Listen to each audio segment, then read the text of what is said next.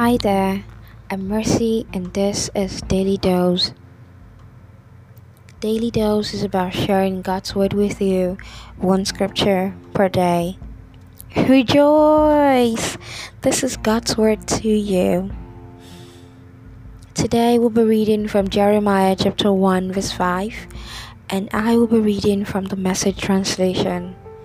And it says, "Before I shaped you in the womb, I knew all about you. Before you saw the light of day, I had holy plans for you, a prophet to the nations. That's what I had in mind for you." Jeremiah 1 verse 5. There is a God who's designed a life as fabulous as yours. His plans for you are beautiful. Your future in Him holds so much promise. You are God's choice. Don't see yourself as less. Let Him help you live up to it. Your day is blessed and you are highly favored.